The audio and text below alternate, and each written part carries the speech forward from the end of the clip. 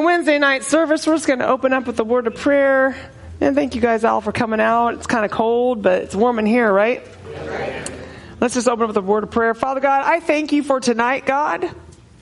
And in the name of Jesus Christ, I come against every demonic spirit and every lie and everything that would exalt itself against the word of God. I command it to leave this place in the mighty name of Jesus Christ. Father, open our hearts and our minds, Father. Give us ears to hear the word you have for us, God, as we come before you tonight in the mighty name of Jesus. Amen and amen. All right, so it is Wednesday night, and we are continuing in the book of Acts. If you were missed last week, Pastor Kevin preached last week, and so you can go back and listen to that. We are going to be in Acts chapter 9, and we're continuing with Paul in Ephesus here. Starting in verse 8, it says, "And he went into the synagogue and spoke boldly for 3 months, reasoning and persuading concerning the things of the kingdom of God. But when some were hardened and did not believe, but spoke evil of the way before the multitude, he departed from them and withdrew the disciples, reasoning daily in the school of Tyrannus. And this continued for 2 years, so that all who dwelt in Asia heard the word of the Lord Jesus, both Jews and Greeks." Verse 11, "Now God worked unusual miracles by the hands of Paul, so that even handkerchiefs or aprons were brought from his body to the sick, and the diseases left them, and the evil spirits went out of them. Then some of the itinerant Jewish exorcists took it upon themselves to call the name of the Lord Jesus over those who had evil spirits, saying, 'We exorcise you by the Jesus whom Paul preaches.' Also there were 7 sons of Sceva, a Jewish chief priest, who did so. And the evil spirit answered and said, 'Jesus I know, Paul I know, but who are you?' And then the man in whom the evil spirit was leaped on them, overpowered them, prevailed against them, so that they fled out of the house naked and wounded." That sounds interesting. "And this became known both to all Jews and Greeks dwelling in Ephesus, and fear fell on them all, and the name of the Lord Jesus was magnified. And many who had believed came confessing and telling their sins and deeds. Also many of those who had practiced magic brought their books together and burned them in the sight of all, and they counted up the value of them, and it totaled 50,000 pieces of silver. So the word of the Lord grew mightily and prevailed." Tonight's sermon is called "Magnify the Lord." What's going on here? Paul's ministry in Ephesus was similar to that in his ministry in Corinth. Okay? Paul entered the synagogue where he was already known, and he spoke boldly for about 3 months of the kingdom of God. But as in Corinth, so in Ephesus, that the Jewish people rejected the good news. Some became obstinate, refusing to believe the way. As a direct result of the stubborn opposition of the synagogue, Paul left them. And so he took it upon himself. He took his disciples with him, and they went to the lecture hall of Tyrannus. Now, this guy Tyrannus, not much is known about him. He was either some kind of lecturer or a philosopher, and he rented his hall out to Paul for 2 years, and Paul stayed there for 2 years. And during this time, God did unique miracles. Now, these were extraordinary miracles. These were special. These were not typical even for a miracle. A miracle in itself is not typical, but these were not typical miracles that God did through Paul. And Paul was a tent maker, and so he would use his sweatbands and the cloth that he would tie around him as an apron, and he would pray over them, and he would send them out, and it would heal people, and demons would leave because of these things from Paul. And so a group of these Jewish exorcists thought it well to use Jesus' name to cast out demons. And the result was disastrous. And so fear fell on all at the power of the Holy Spirit, and deliverance came from these occult practices of the region, and the word of God grew. That was what happening. So what does it mean to you? Well, the first one is when you magnify the Lord, there will always be scoffers. There There's going to always be scoffers, right? In verse 9, and he tells us, but some were hardened and did not believe, but spoke evil of the way before the multitude. It means they scoffed. They were scoffers. He departed from them and withdrew the disciples. They were scoffing at him. And the scoffer is one who speaks to someone or something about something in a scornfully, derisive, or mocking way. It can be a believer or a non-believer. These happen to be Jewish men, but a scoffer is derisive and they express contempt. 2 Peter 3:3-4 says, knowing this first, that scoffers will come in the last days, walking according to their own lust. So we see a scoffer walks according to their own ways. And says, where's the promise of his coming? For since the fathers fell asleep, all things continue as they were from the beginning of creation. Jude 17-19 says, but you, beloved, remember the words which were spoken before by the apostles of our Lord Jesus Christ, how they told you there would be mockers, scoffers, in the last day, in the last time, who walk according to their own ungodly lust. Means they do what they want. They walk according to their own ways and own desires. These are sensual persons. They cause division. Not having the Spirit. Scoffers. And Paul had no time for scoffers. He had no time for it. He had dealt time and time again with rebellious and hard-hearted people. He didn't have time to argue with people. He didn't have time to mess around with a scoffer. He had a job to do. He said, you don't want my message? I'll take it to somebody else. You don't have to stay. Fine. He moved on. What does this mean to us? Well, it means you can't change anyone. You got to stop thinking that you can save people. You can't save anyone. Only Jesus saves and only He delivers. He's the only one that can do it. You know, we get in this mindset of like, oh, if I just loved them enough, you know, they're just so broken. If I could do this, if I notice the key word in that. I. Self-righteousness. If I could do that, if I could heal them, if I could do this. You can't change anyone. You're not the Savior. And you have to stop getting into needless arguments that are futile. Sometimes you just have to move on. People will reject the message of the cross. They will reject you. They will reject Christ. They will reject the Spirit that's in you. But listen, they're not rejecting you. They're rejecting the Spirit that's inside you. Move on. I don't have time to argue with you about God's Word. I don't have time for it. I'm getting older. I got 2 more years till I'm 50. That's like half a century. I ain't got time to argue. My time is short. I ain't got time to argue with people anymore. If you don't want what I have to say, I'm moving on. Yeah, that's good. I have a job to do. And you have a job to do. These are all from Proverbs. A scoffer does not hear rebuke. He doesn't like to be reproved. Move on. A scoffer follows their own desires and their own interests. Move on. A scoffer is the name of the arrogant, haughty man who acts with arrogant pride. Move on. Whoever corrects a scoffer gets to himself abuse. Who needs abuse? Move on. A scoffer seeks his own way and he is divisive. Move on. Proverbs 22:10, cast out the scoffer and contention will leave. That's a good word. Get thee behind me, scoffer. Yes, strife and reproach will cease.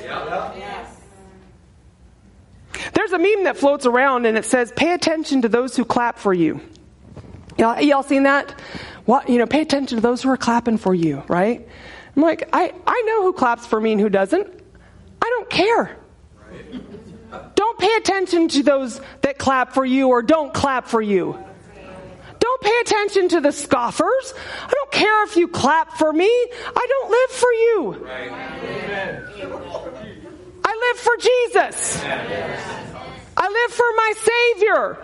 I answer to Christ. I answer to an audience of one. Don't pay attention to people that don't clap for you. Who cares? It's a scoffer. Move on. You got a job to do. Don't get wrapped up in that stuff. What is the second thing? When you magnify the Lord, there's power, saving and healing power in the name of Jesus. But its effectiveness is not mechanical, nor can people use it secondhand. We see that, right? Verse 15. And the evil spirit answered and said, Jesus I know and Paul I know, but who are you? Well, the devils certainly know who Jesus is. They knew who Paul was. They're like, we don't like that guy. But you, we don't know anything about you. Who are you? See, the name of Jesus is not mechanical. It's not an automatic mechanism that is to be lightly used. It's not a magical charm that you use in order to get what you want. And a lot of people misuse the scripture, whatever you ask in my name, that I will do, that the Father may be glorified in the Son.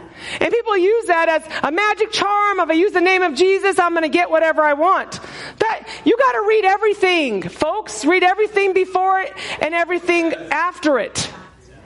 What this means is, as a representative, as his representatives on earth, as a person doing his work, living in his spirit, seeking the Father's will, as Jesus sought the Father's will, and right, the prayer of Gethsemane, right? Not my will, but thine be done. This should teach us what that scripture means. And we commonly attach the name of Jesus, not always in bearing in mind that it implies self-sacrifice. It implies self-sacrifice and is a prayer that our very prayers may not be answered except in accordance with His divine will.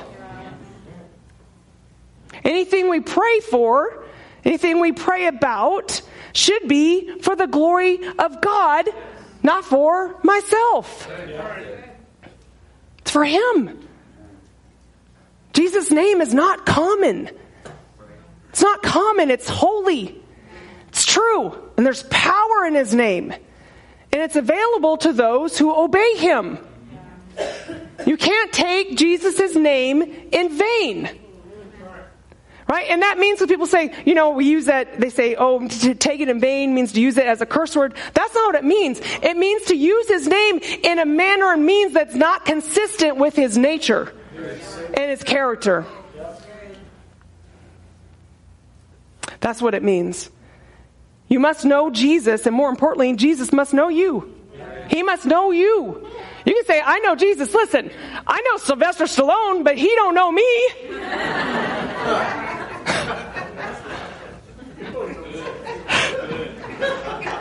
I know him. I know Rambo.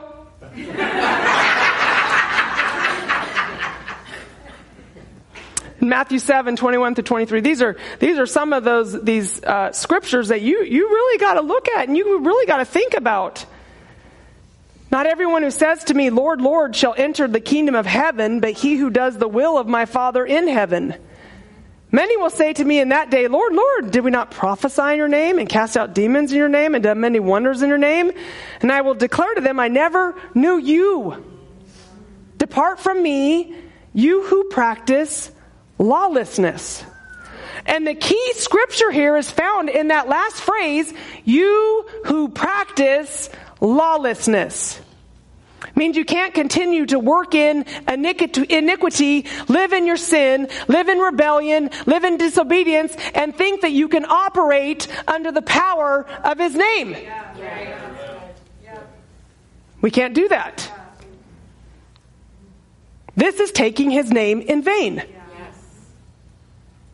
In 1 Samuel chapter 4, we're not going to go there, but the children of Israel believed that they could continue to rebel against God and His word and His commandments, and that they would just bring the ark, significant of bringing God's presence to the battle, and they would beat the Philistines. But God's like, no, I ain't there. I ain't with you. You guys are disobedient, and you guys are rebellious. It don't matter if you brought the ark in with you. They were destroyed and the ark was lost. The ark was stolen. They thought they were okay. If you try to operate using Jesus' name against a demon and you are not submitted to Jesus, you will be destroyed. You can't just use His name, folks. Doesn't work that way. Submit to God, then resist the devil. You can't resist the devil if you're not submitted to God. Right? And don't think that it's just these big sins. We talk about, adultery and sexual immorality and theft and murder. I'm talking about pride. Pride and self-righteousness. And you think you're going to defeat the devil when you're operating in pride and self-righteousness. You can't resist the devil. You're not really submitted to God.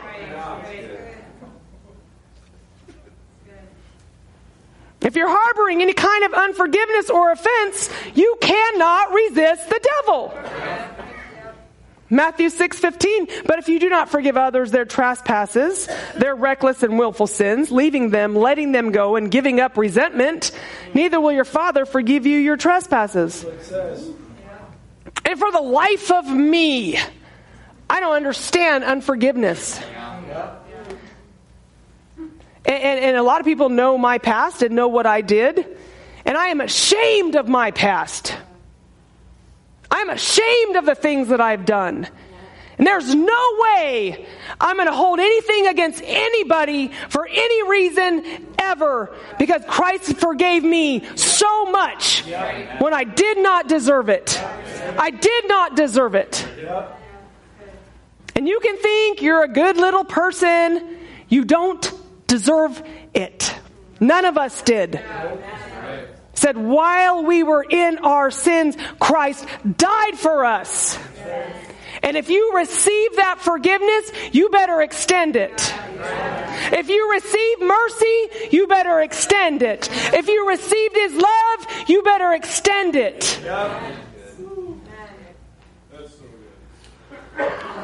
Thank you, brother. Who said that? Where there is bitterness or selfish ambition and rivalry, you cannot defeat the devil. All these things we think, well, I'm not living in this big sin, but you got all this nasty stuff going on the inside, and you think you're going to come against the enemy? No way! James 3:16, for wherever there is jealousy, envy, and contention, rivalry, selfish ambition, there will also be confusion, unrest, disharmony, and rebellion, and all sorts of evil and vile practices. Can't happen. You cannot defeat the enemy in your life if you have these things on the inside. You will be destroyed. And it's only obedience that activates the power of the Spirit to overcome the enemy. Listen up, people. Demons are stronger than you are in the natural. So if you don't get rid of these things, you operate in the natural, the enemy's going to run all over you. He will run all over you, and he will destroy you until you are dead. And and when you're down, the devil will kick you in the head. He doesn't care if you're bleeding. He's in a street fight. There's no rules. You better be sure you know the Lord and you're filled with the power of the Holy Spirit if you're going to take on the devil. You better be sure you're living in the way and means in which He wants you to live. That you are forgiven and that you are forgiving. That you walk in love. You walk in self-control. You better be sure that you're in these things if you're going to come against the enemy in your life. Because he is out to destroy your life, and he will expose every single crack. He will. But if you are living in obedience to God's word and you are filled with the Holy Spirit, then you have authority over the enemy. Then you can take authority over the enemy. Luke 10:17, then the 70 returned with joy, saying, Lord, even the demons are subject to us in your name. Folks, we better start taking this thing seriously. Because the enemy is ruthless. He is out to destroy your life. He's not playing around. He's not playing around at all. There's a real enemy. You have a real enemy that is seeking to kill, steal, and destroy your life. You better start taking God's word seriously. You better start taking the devil seriously.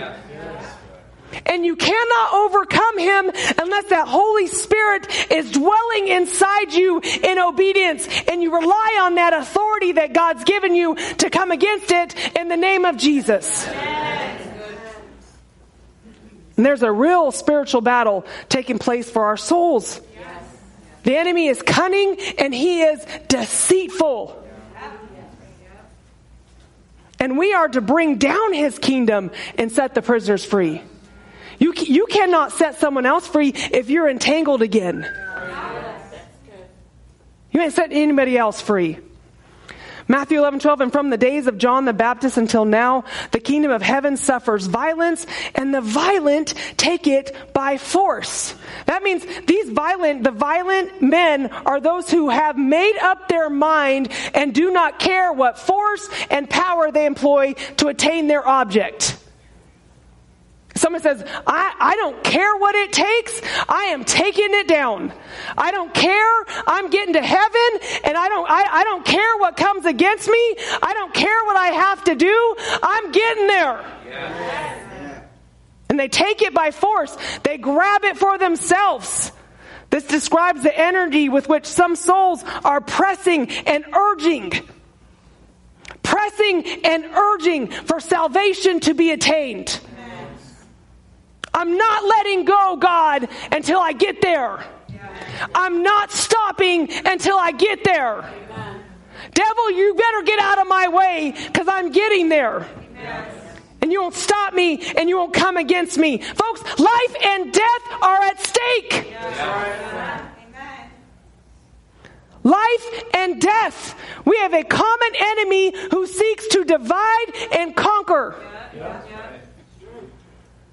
He is seeking your soul. He is seeking to divide and conquer you.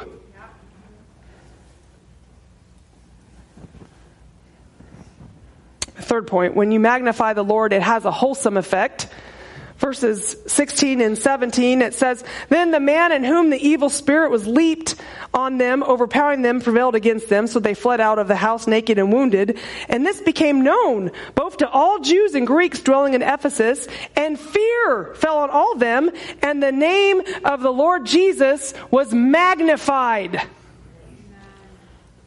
In spite of the misuse of Jesus' name, the incident had an effect because God will not be mocked. God's going to have his way.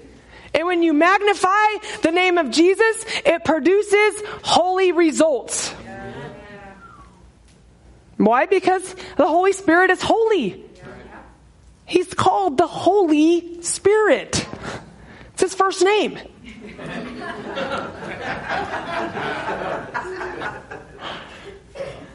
The preaching of the word produces holiness. And the Holy Spirit is a cleansing and purifying agent. And the Holy Spirit will magnify the name of Jesus. The Holy Spirit and Jesus' name are in apposition, not opposition. Go look up what apposition means. If the gospel is preached and the Spirit you said you received does not produce righteousness, it is not the gospel of Jesus Christ. The gospel produces a wholesome effect. It produces righteousness in someone's life.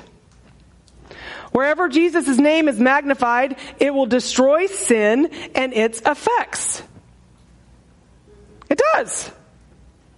1 John 3, 4 through 9, it says, whoever commits sin also commits lawlessness, and sin is lawlessness. Remember, he said, depart from me, you who practice lawlessness.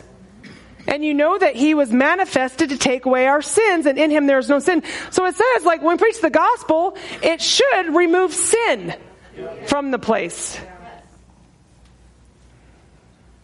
Whoever abides in him does not sin, means does not continue to sin as a way of life. Whoever continues to sin as a way of life has neither seen him nor known him. Little children, let no one deceive you.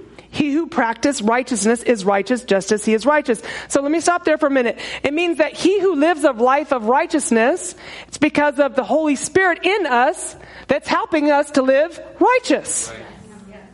Not of our own doing. You can't live righteous on your own. It's only through the power of the Holy Spirit inside of us that we can live righteous. He who sins is of the devil. So now he says if you continue to live a life of sin, you are still an unregenerated child of the devil. I didn't say it. He did. Don't take offense at this. He wrote it.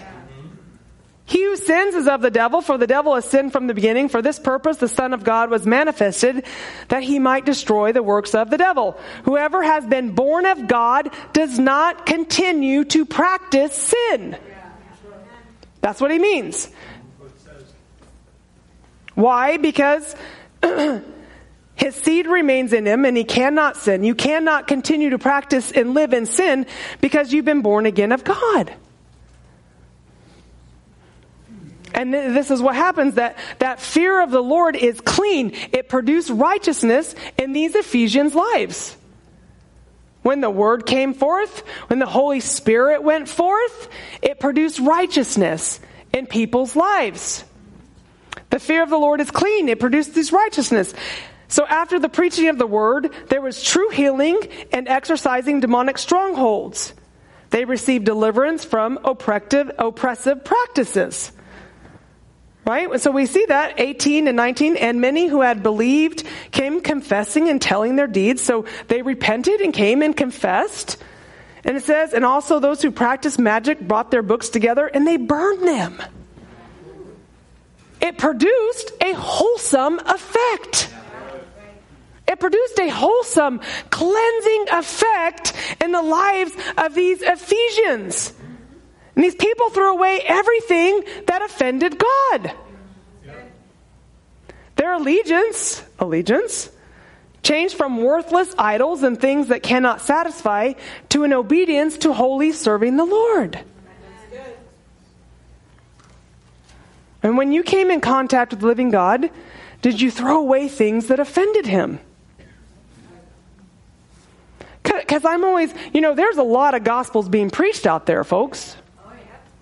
There's a lot of gospels being preached. Just recently, in the last few years, there's been a few famous people, right, that have said that they've gotten saved and come to the Lord, And so one was, this is like 2 or 3 years ago, whatever, and I listened to his testimony. I didn't hear anything about sin. I didn't hear anything about repentance. I didn't hear any of that. I just heard, I just fell in with God's love and I just felt so much love. And somebody that I know saw him at a church in California and he was dancing around, and to them that was a sign that he was saved. He was dancing around. Well, the children of Israel danced before a golden idol and they called it Yahweh. And they danced in a frenzy. That's not really a sign to me that someone's been saved. And perhaps you've heard of Kanye West lately. And I'm waiting to see. But I read his testimony and he said, my sin was a heavy burden on me. And I could not do it on my own. And I thought, man, I think maybe that guy heard the gospel. I'm still waiting to see. But do you see the difference? The gospel produced a wholesome effect. in people's lives. It will produce a wholesome effect.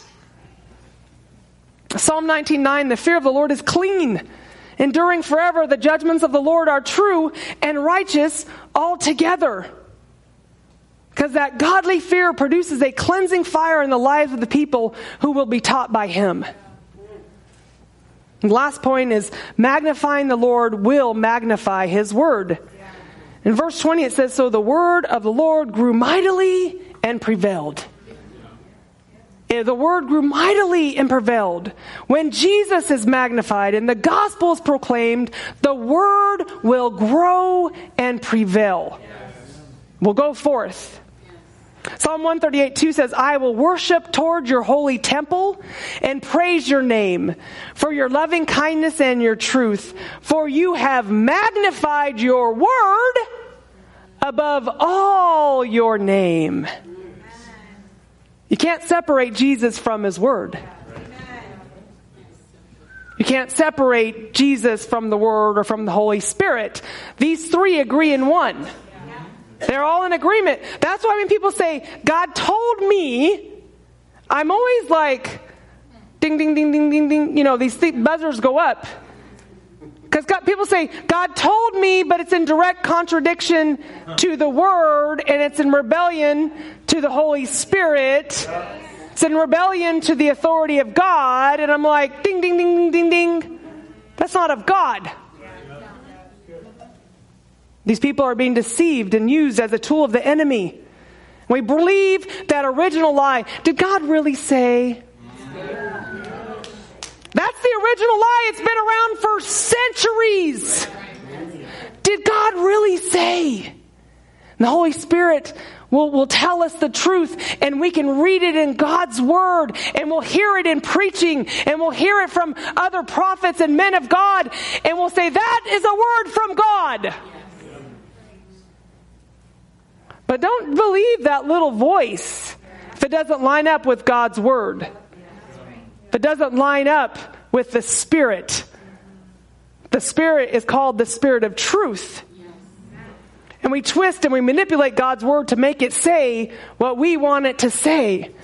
And letting it just say what it says and believing what God says about it.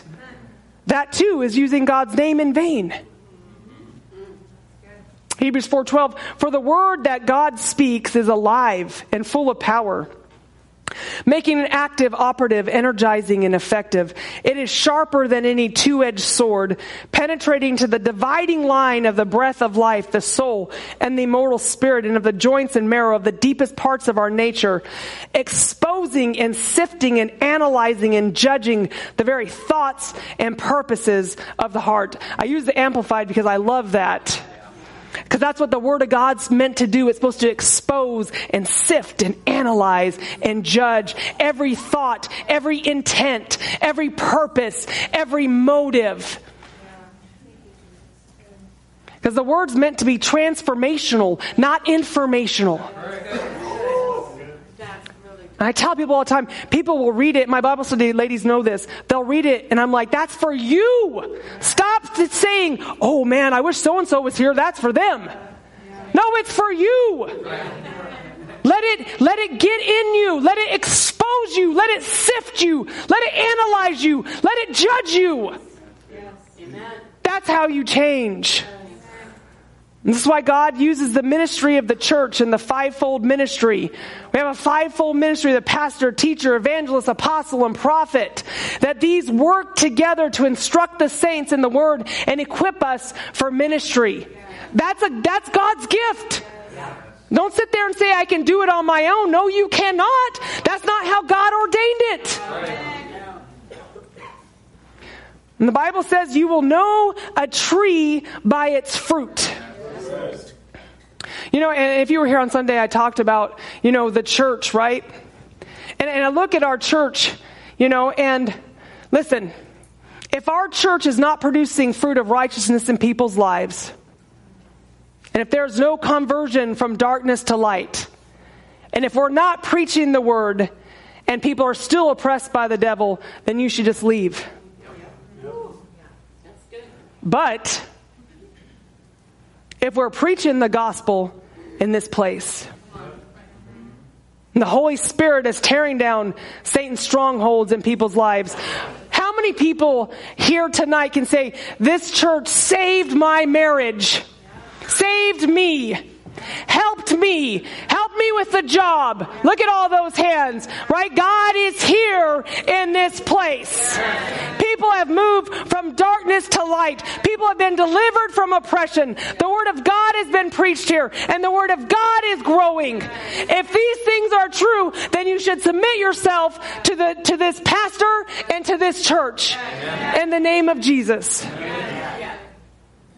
The Bible says those that are planted in the house of the Lord will flourish. Preach the gospel. Magnify the name of Jesus. Tear down Satan's strongholds, and the word of God will grow. Amen? Amen. Angie, you playing tonight? Sorry.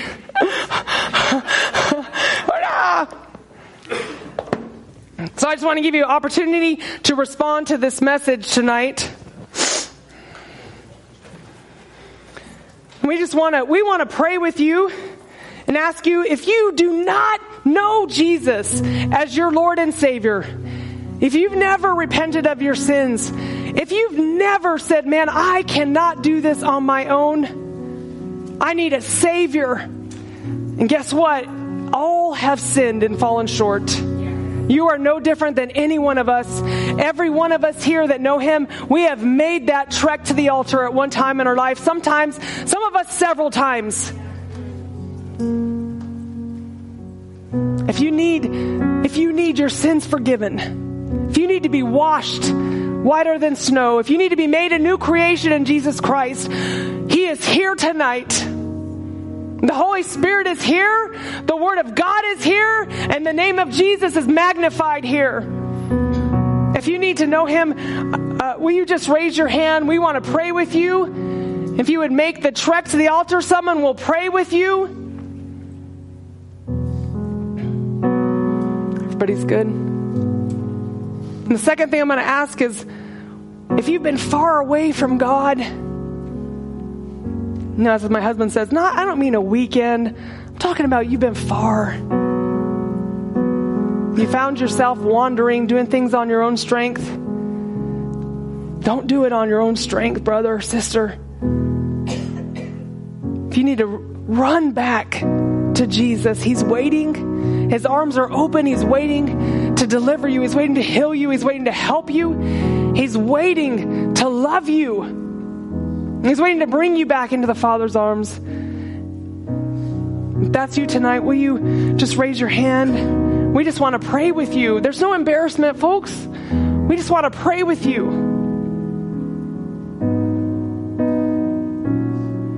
And if everybody's good on that, I just want you to take a minute, think about this word tonight. Where's the enemy running all over you? Where's there a crack that the enemy just keeps exposing? If you need to repent of anything, just repent tonight. God is here. And the Holy Spirit's here to say, Lord, forgive me. And it says that if we would confess our sins, He is faithful and just to forgive us our sins and cleanse us from all unrighteousness. Just let this word take root. And Father God, we just give you praises and glory and honor, Lord. Come and heal tonight. Come and do your work. Come and speak to us and empower us, God, for the work of the ministry, God. Empower us to go forth, to not look to the right hand or to the left, to not listen to scoffers, to go forth magnifying your name in the power of your word and in your Holy Spirit, and take down Satan's kingdom for your glory, Lord. Empower us to do that, Father, in Jesus' mighty name.